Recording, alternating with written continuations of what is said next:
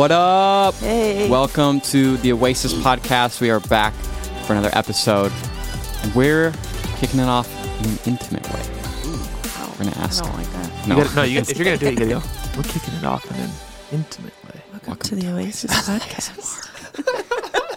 I hate that. No, yeah. Sorry, everybody. If you're wearing headphones, it gets worse, too. Yeah. It's like we're all up in Or your like ear. the AirPods where it's like in your ear. It's like when you go to the movies and With it's the like noise cancellation. All around. Yes. yes, dude. I feel Makes me that. uncomfortable every time. Yeah. that happens. But it's also like nice because you're like, it does feel like it's all around me. Yeah, which I like that, but that her voice just makes me cringe. Anyways. Ugh. It's like I don't need to feel like someone's just sitting behind me over my shoulder whispering in my ear. What's your question That's here? funny. Right. So what is the defining characteristic when it comes to a relationship that like makes somebody a friend? Why don't you go? So for me, I have this tendency to be quiet and shy around people that like I'm not fully comfortable with. Intimate. But like once I like get comfortable with somebody and like I trust them as my friend, like I will speak their ear off and I will tell them everything. And I turn from like this very quiet person who says nothing to someone who doesn't stop talking. That's good. For me, I have always known the moment I can consider someone a friend is when I can text them on a Friday night About just anything? about like hanging out. Oh, okay. Right? There's like a bunch of people where like, yeah, we're acquaintances, but I would never probably text you to hang out on a Friday. Right. All right. But once I feel comfortable enough to be like, hey, you want to play board games? Or like, hey, you want to come over play ping pong? Like, that's the level for me where it's like, yeah, we're friends now. All right. It's pretty Okay. good. There you go. Interesting. I still didn't come up with one in the matter of time that you guys did that. I would agree with Dylan. I think there's like that moment when you're like, okay, I'm comfortable enough to be stupid around you. Yeah. Or I also like, I feel like if I can shoot the breeze, like if we can like mess around with each other and tease each other, then I'm like, okay, now we're friends. Because like I've even seen it like with both of you coming in like just as somebody from Oasis and getting to like be on staff and like getting to grow with friends as you guys. It's like, and I don't just know you as like the people from Oasis. Like you guys are actually my friends and like we talk about dumb stuff and send stupid Snapchats and stuff like that. That we do. That is true. But all right, today we are talking about intimacy with God. And just what it looks like to have an intimate relationship with God. And this is, I feel like, something I always hear people are wanting, desiring. People always say, like, I just want to grow closer to God. I want God to be a greater part of my life.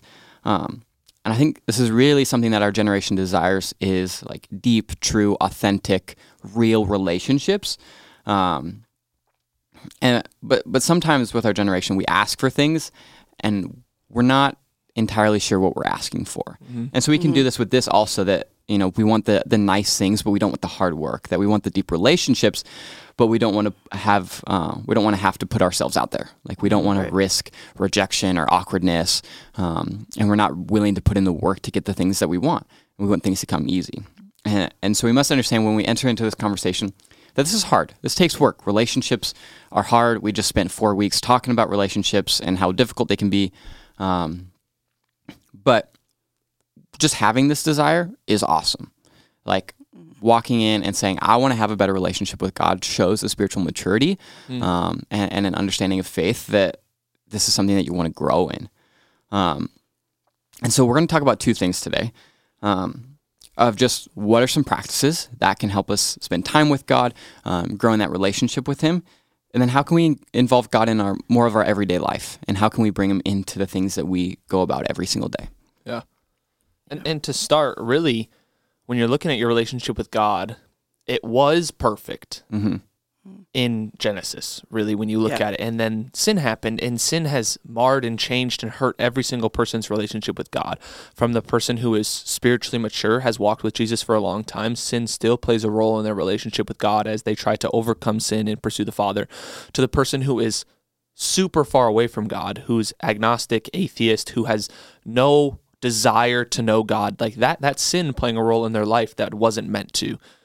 So we have to look first here at the role that sin does play in every single person's life, because as people say, I want to be closer to God. I want to grow in a deeper relationship with God. One of the first hurdles they have to overcome is all of the stumbling blocks that are in their way that could be labeled as sin. Like, and you can label whatever, put it all out there.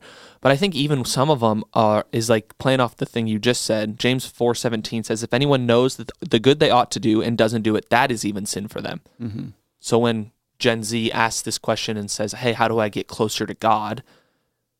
But they know the way they get closer to God is through some of the things we're going to talk about, but they're unwilling to do those things, then that becomes sin too. So even sin plays its way in there. So it's like, I know to be more intimate in my relationship with God, I have to consistently go to church. But you only show up to church once every 4 weeks. Yeah. Like, that's sin in a lot of ways. Or to like, hey, I know intimacy with God comes through prayer, but I don't know how to pray. I don't know how to consistently pray. I'm lazy, whatever the answer is for you, and you don't pray, again, that can be sin. So there's the first place. That's kind of where I'd start. Yeah. Just walking through a little bit of scripture in this. Romans 6:23 says, for the wages of sin is death, but the gift of God is eternal life in Jesus Christ our Lord. Romans 5:5 says that God's love has been poured out into our hearts through the Holy Spirit who has been given to us. And 1 Corinthians 6:19 says the Holy Spirit, so because we have put our faith in Jesus, we have been given the Holy Spirit and he dwells within us. And so we have this hope that when we get to heaven, we'll get to know and experience the fullness of relationship with God, just like what we see in Genesis, where Adam and Eve walked with God in the cool of the day in the garden. And it won't be a relationship which is scarred by sin, which is like the one that we know here. Yeah, and so there's the balance, right? It's the fact that we can't have the perfect relationship we were meant for, not on this side of heaven, but we can have relationship with Jesus. Like, we can still walk in a relationship. Then it becomes, how do we overcome sin and live in righteousness, right standing before God? How do we trust in the work of the cross by faith? How do we live partner with the Holy Spirit so we can get as close to perfect, as close and as intimate to the Father as we possibly can? Because that is true. Yeah, so maybe that starts with dealing with the sin that exists in your life. We hear or we receive this lie a lot of times that people will think that, I've just committed sin, so God is far away, or he's angry at me, or he's mad with me. And there's a couple of things in this that are lies. I mean, the first is that we go back to the scripture that we've just read. God's Spirit lives within you. He's not left you even when you've sinned. And if we look at Romans 8:38 through 39, it says, for I am convinced that neither death nor life, neither angels nor demons, neither the present nor the future, nor any powers, neither height nor depth, nor anything else in all creation will be able to separate us from the love of God that is in Christ Jesus our Lord. And so recognizing that there is nothing that can separate you from God or remove his presence from you, but then be willing to do the work, to come back to him, to confess your sin, to do some of the things that we'll continue to talk through. But to know that God is still near, and your sin doesn't have to be the barrier that keeps you from taking the step towards him. Yeah, that's good. Yeah, secondly, just like Romans 8 says, that nothing can separate us from the love of God. Our God is a God of love. And so when you sin, he's not mad at you. He loves you and he desires his best for you. That when we look at like what sin is and what sin isn't, in the Old Testament, if you go back to Leviticus, where you see the 613 Levitical laws, you can take it at a legalistic standpoint and say, oh, like this is God just trying to stuff my joy, like not let me live the life that I want to live. When in reality, God has set these laws in the Old Testament to work into his design, that as he's created all of creation, as he's created us, he's done it knowing exactly how everything works. I mean, if you create something, you know how it's going to work. And so he's outlined this in the law to guide us in the grain in which he's created us, that there's a certain givenness to the way that things work. And so the law is the greatest outline to look, to see, and to live into the givenness that God has created us into. That God desires his best for us we should desire his best for us as well. And we can do that by living into his ways, living into the way in which he's created us to live. Yeah, that's good. And then the third part would be Romans 8:1 says, therefore, there is no condemnation for those who are in Christ Jesus. So when you sin, if you are in Christ, there is no condemnation. Condemnation is this to be condemned to hell, to say that you are cast off, the same thing that we keep coming back to you, that you don't have to get trapped in guilt or shame, get locked into this place where you feel like you are too far from the Father or he has turned his back on you. There is no condemnation in Christ. You are forgiven if you repent of your sin and confess and come to Jesus and ask him to heal you of that. Yet I also think there's something important here as we circle back around, that even though there is no condemnation, there are consequences. Yeah. Mm-hmm. Like if we can't just, like Romans 6 says, keep on sinning so that grace may abound. We are people who have died to sin. So we must not live in that any longer, but instead continually try to live in the grace of Jesus. So for example, the one that came to my head is I read a statistic last week from one of the books, and it told me that 75% of couples who cohabitate don't stay together in the long term. And I was just sitting there thinking, yeah, that makes sense, right? That's a consequence of the sin that people are living in. The 75% of couples who decide that they want to cohabitate will not stay together the rest of their lives. And that just like blows my mind, that why would you sign up for something that's 3/4 of the people who do that don't have long-term lasting healthy relationships? But that's the consequence of the sin, that God has put a parameter around what it looks like to live in a relationship with purity. He has put marriage as the construct in which we are supposed to enter into that type of living. Yet when we go outside those boundaries, there's consequences, and those consequences hurt us. And so that might damage your relationship with God. So I think it's important to add there that even though there's no condemnation, even though you're not separated, even though he still loves you, even though he's not mad at you, there are consequences to the things we do, and some of those consequences might be the lack of intimacy we have with the Father. Yeah. And finally, if we feel distant from God, we must understand that he's not left us, that his Spirit is living inside of us. He's not going anywhere. But if we feel distant, there's often a chance where we need to just stop and reflect and see probably where we have walked away. Totally. That oftentimes when there's a distance, it's something because of our doing, not because of God's doing. That God is the same yesterday, today, and forever. And he always has been, he always will be. And so if there's a change in that feeling of relationship, there's something probably that we have done where there needs to be a moment of reflection, of prayer, of repentance if there's sin, whatever it may be. And so don't say, oh, I think God's far away from me, because he's not. He's still the same at your mountaintops and in your dark valleys. Yeah. He's still the same closeness that he was. And so if there's ever distance, it's probably because of something we did. And that's something that's hard to swallow, but it's the reality. And I'm blown away by the two stories that I'm thinking of in the scripture. The prodigal son, right? He comes to the father, demands half of his inheritance, then leaves, and the father lets him, right? That's ridiculous, right? He doesn't chase after him. He doesn't say no. He doesn't put an extra, he lets him leave. He lets him walk away. Then the other story I think of is the rich young ruler who comes, and he is trying to figure out relationship with Jesus. He's trying to figure out how to live in the kingdom of God. But Jesus puts this extra demand on him that says, sell everything you have and give it to the poor, and then come follow me. And he lets the rich young ruler leave after that. Yeah. He walks away sad and disheartened because he owned much stuff. And that just blows my mind in both of those instances. Yes, God will chase down the 99 or chase down the one when they've lost the 99. He is the shepherd who cares for the lost sheep. All of those things are true.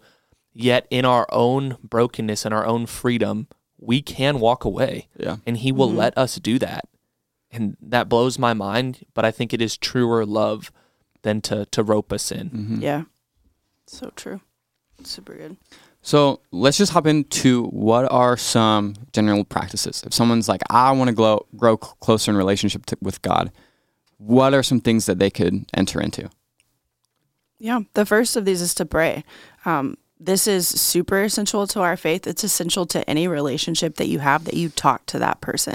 And we have access to God at all times and all places, which is super awesome because you don't get that with everybody. It's not like you can just instantly start talking to someone, but God is always there and present with you. And so you can speak to him at any point of the day, anytime.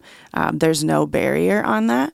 And so if you want to know God better, if you want to have a more intimate relationship with him, you have to ask for it in prayer. Luke 11, 9 through 11, it says, "So I say to ask. Ask and it will be given to you. Seek and you will find. Knock and the door will be opened to you. For everyone who asks receives. The one who seeks finds. And to the one who knocks, the door will be opened." So to grow in your relationship with God, you have to spend time with him. You have to talk to him in the same way that you would friends. You have to get to know him. And that starts with prayer, with talking to him, with finding out more about who he is. And so take that time. Be intentional with your prayer.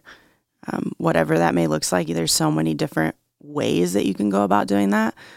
But figure out what works with you. Try some different things. Do you need to have set aside time? Do you need to have reminders on your phone? Like, what are little things that you need to do to help you to make this more of a priority? Oh yeah. Communication is the bedrock of every relationship, including the relationship you're trying to cultivate with your Heavenly Father. Yeah. Second one, to go right off of prayer, is listening. That there's a talking and a giving of speech to God, but there also needs to be a receiving. And this can often get forgotten, that a lot of us, what we come to know of prayer is that it's just giving requests to God, saying, "God, I want you to do this." It's the treating of God as a genie, and just like, "Here's my wishes, please grant them." When in fact it's more of just the conversation, that there needs to be conversation. Like, you can just tell God about your day, but also there's extreme benefit in letting God talk, because he has a voice too. He wants to speak. And so John 10:27 says, "My sheep listen to my voice. I know them and they follow me." And so this is Jesus here speaking. And he says, "My sheep know my voice." And so there's intention in that, of by sitting and listening, you start to understand their voice. Like, you know your friends on the other side of the phone because you know what they sound like. And so as we come to God in prayer, we know his voice. We come to learn to listen to his voice, and we can understand them. And so if we're the ones talking the entire time, we don't give space for the other person to speak, or if we don't take time to sit and actually listen to someone, whether that being in a relationship with another human or in relationship with God, we can't grow in that relationship. If I just come up to Brennan every single time and I just talk his ear off, and then as soon as I'm done talking, I leave and don't let him get a word in, that relationship's probably going to suck. And so it's really important to just sit and listen. And God wants to speak something into your life, and you have to be willing to sit and listen and receive it. And I think listening is an even harder form of like prayer, because they're both two sides of the same coin. Like prayer is a conversation, so that has talking and listening. But it's the harder part, because one, we're bad at listening with people, right? Like, even when we're sitting face to face, we're not good listeners. We're good hearers, but not good listeners. We don't take in information and then form questions based off, like, we just want to regurgitate and keep the conversation going. So then when we move it into our relationship with God, it becomes even more convoluted, because the way God speaks is different than sometimes the way people speak. It's not always audible. Sometimes for some people it is, but rarely. And so they're not actually hearing, so then they're trying to figure out, how do we listen? The two stories, again, I'm thinking of are Samuel, when he's first becoming a priest in 1 Samuel. He gets confused multiple times before he actually figures out, through the guidance of his elder, what it means to hear the voice of God. Like, he had to mess up a couple times before he figured it out. Yeah. Or Elijah at the mouth of the cave, 2 Kings, I think is where it's at. And he has this, again, not the fire, not the earthquake, not the wind, but the small voice. And there's 3 times he got it wrong before he gets it right. Yeah. So I loved how you said learn to listen to the voice of God, because one, yes, it is hard. Yeah. Like it is very, very, very hard to learn to listen to God. There are 2 Bible examples where they got it wrong, but learning is this practice of coming back, testing it, checking it out, seeing it, getting elders around you, getting people, getting into the quiet space, all of these things where you can start to hear the voice of God. Yeah. And there are a ton, I think this is probably one of the most asked questions in Christian faith, is like, how do I hear the voice of God? And I can guarantee there's tons of podcasts, resources, sermons. Have we done a podcast on it? Yeah, we did on the voice of God once. So yeah, go check out those resources. There's plenty of them. It's a great opportunity because it is hard to understand what the voice of God is. Yeah. But it also, not only does it take listening to podcasts and reading articles and stuff, like it actually takes practice. Yeah, it's good. So you have to go do it. Super good. Yeah, the next one we would say is just confession of sin. We've come back to this idea a couple of times, but there can be barriers in your life that are sin. And if you're recognizing that there is sin in your life that is barring you from intimacy with the Father, confess it. Yeah. Like 1 John 1:9 tells us that if we confess our sins, he is faithful and just and will forgive us our sins and cleanse us of all unrighteousness. That he wants to forgive you. He wants to cleanse you, but you got to bring it to him. Yeah. Even beyond just bringing it to him, James 5:16 says, therefore confess your sins to each other and pray for each other so that you may be healed. That you might need to confess your sin to a brother or sister in Christ so that they can pray for you and that you can experience healing and restoration in relationship. That you're sinning against other people, but every time you sin, you go against God's design, and so you sin against him. So again, the gap is increasing when we live in sin. So we want to close that gap. Yeah. Confession, repentance. But even then, like, we don't want to just live reactively to our lives. Like, I sinned. Okay, repent, sin. We want to get to this place where we're proactively living in righteousness, desiring the good things and not just avoiding the bad things. Yep. I think that's a switch that you'll see in people as they take steps of maturity in faith, that when they come to Jesus, all they see is all the bad things they're doing, and they try to get rid of the bad, which is great. You know, like you have to get rid of those things. But there's this flip where it becomes, I'm not just not trying to drink, I'm trying to be selfless, right? I'm trying to be humble. I'm not just avoiding pride, I'm trying to be loving.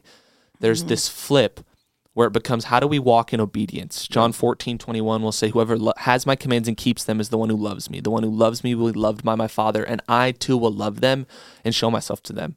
When we're talking about relationship and intimacy, the heart of that is love.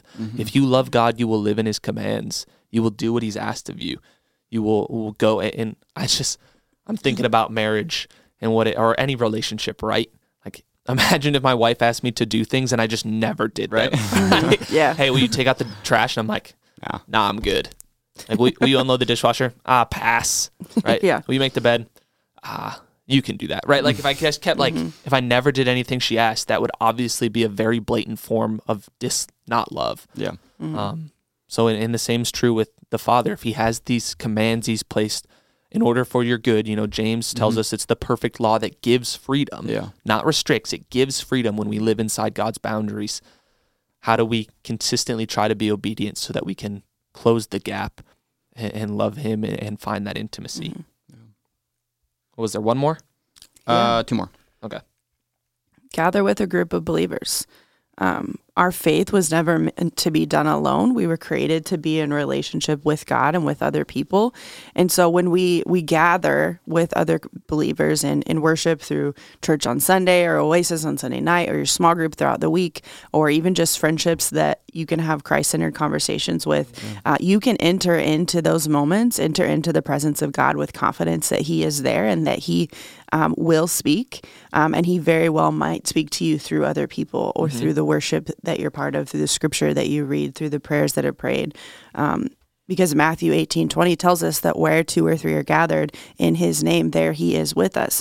And so spending time with God's people can also be a way of drawing closer to God as you speak with them, as God speaks through them. They can even sometimes bring insight into what God is doing in your life or how he's moving in their life that can be impactful for you as well. And so that's another way. It feels weird to draw close to God through other people, but he does it communally as well. That's good. Is the last one faith feeling stuff?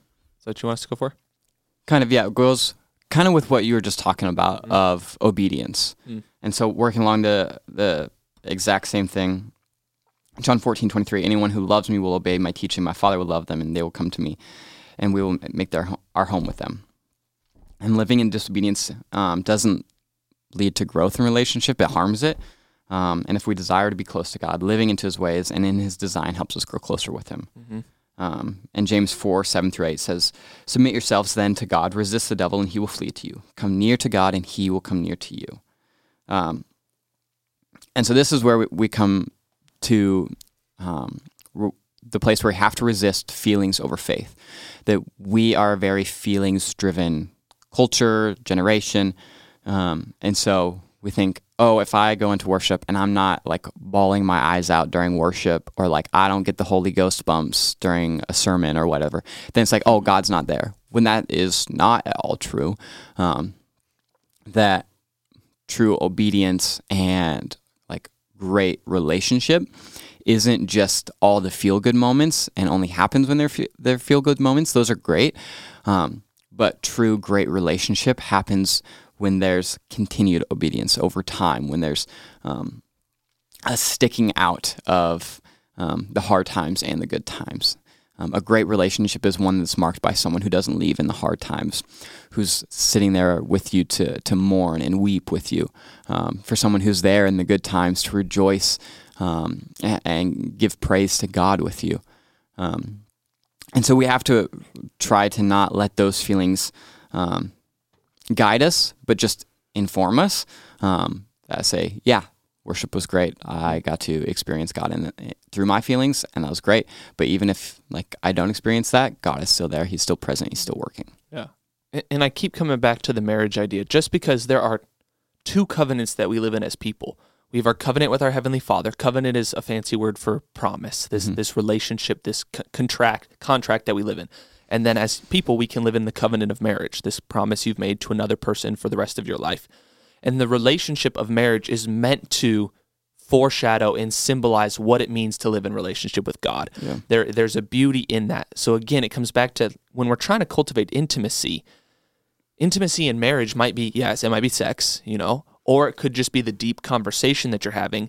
But those moments of intimacy are fueled by the 98% of your life that is the consistent feeding into those moments. It's the daily text check-in, it's the conversation you have, it's the hug on the way out the door, it's the doing the small chore. It's all of these little things that actually build into those moments of deep intimacy.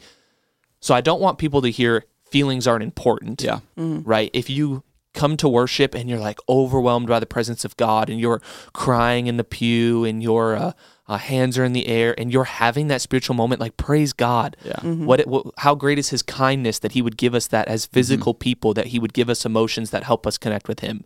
But if none of that happens, maybe that is one of the little moments building into something that God wants to do bigger in your life.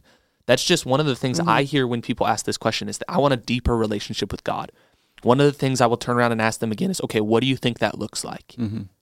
What do you think a deeper relationship with God looks like? And a lot of times people say, well, like, I think I'd be able to get more out of the sermon, or like I'd be able to experience him in his word more, or I think I'd like enjoy prayer. And all of those things are feelings based. Yeah. And God has not asked us to relate to him by feelings, but by faith. Hebrews 11:1 tells us faith is things that we do not see. It's hope in what we hope. It's hope in what we believe to be true. So even in those moments, if we related by faith, it's by faith I'm going to pull extra out of the sermon. By faith I'm coming to the word. By faith I'm going to come to prayer and push. And so that's what I hope people's answer is here.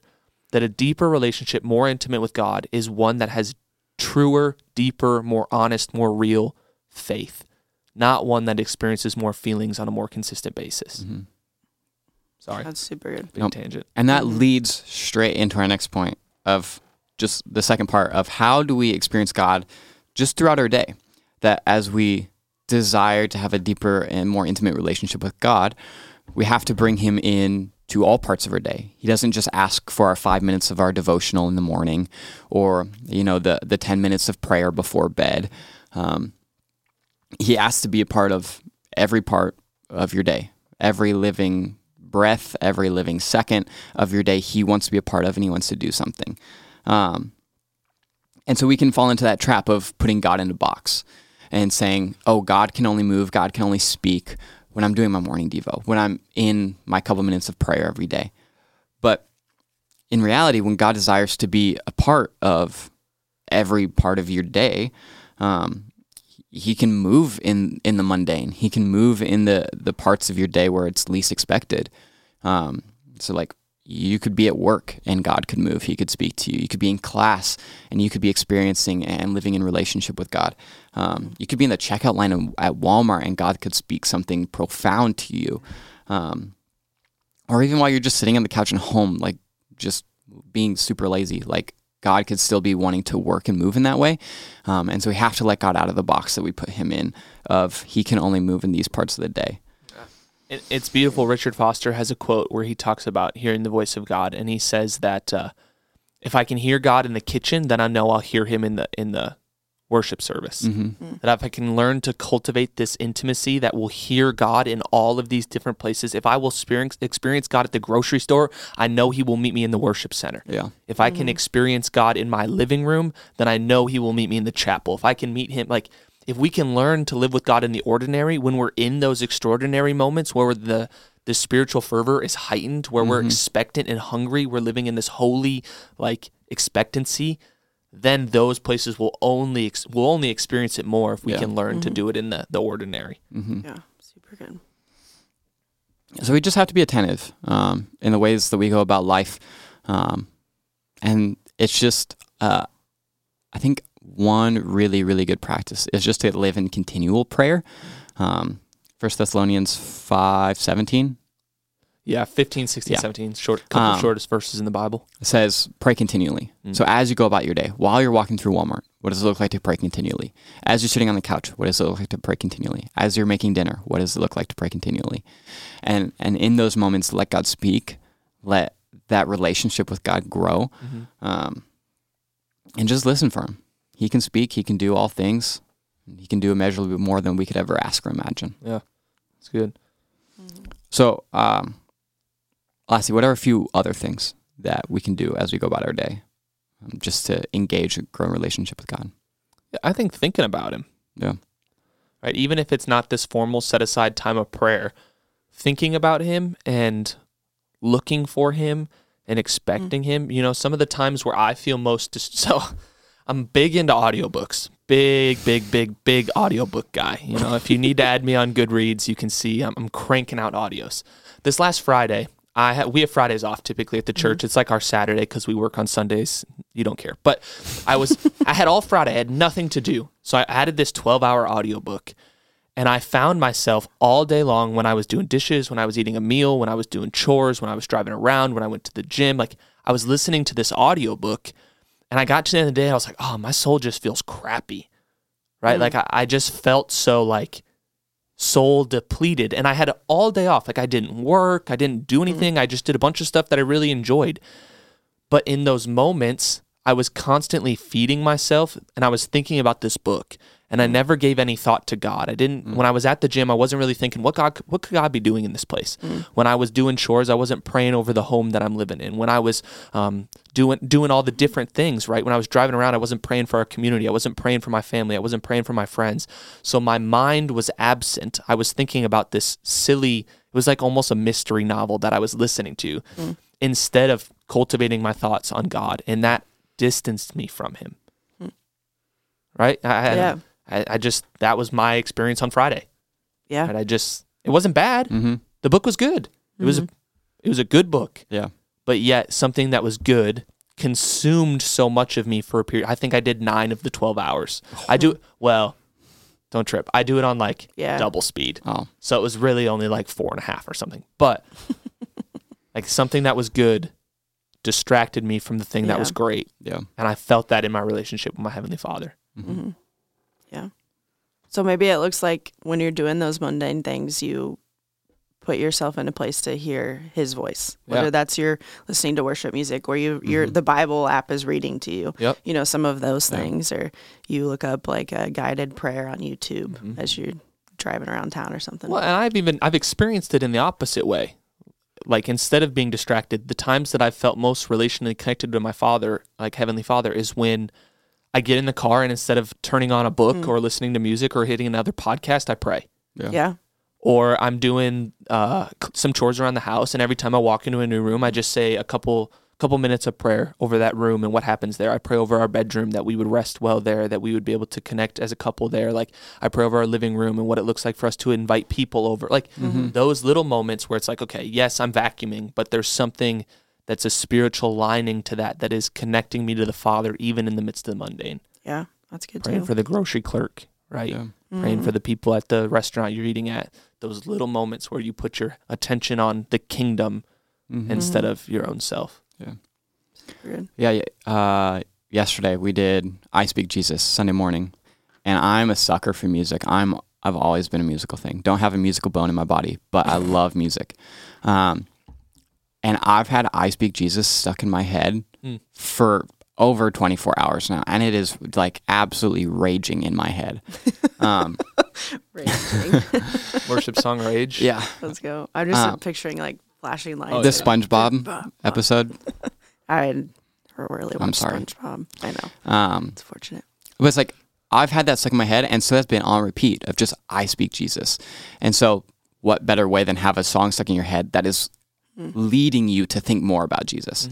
And so like speaking Jesus over depression, over your family, over relationships.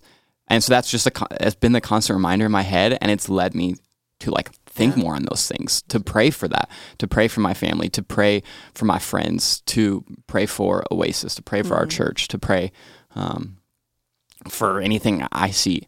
And so that's just been a huge thing. Anytime I get a worship song stuck in my head, it's always incredibly helpful. That's good. Yeah. Well, let me pray for the people, and then we'll close out. Right. Father, thank you for the chance to look at your word and see what you say about intimacy with you. And I pray every single person listening, including the three of us at this table, would grow in intimacy in our relationship with you, that we would put in the hard work of relationship, whether that's prayer or listening, obedience, confession, repentance, whatever it is, God, that we would come to you seeking more of you, wanting to experience you more, but we would every single day have our focus on your kingdom and what you're doing. Lead us by your Spirit. We pray that in Jesus' name. Amen. Amen. Peace out. See ya. Bye.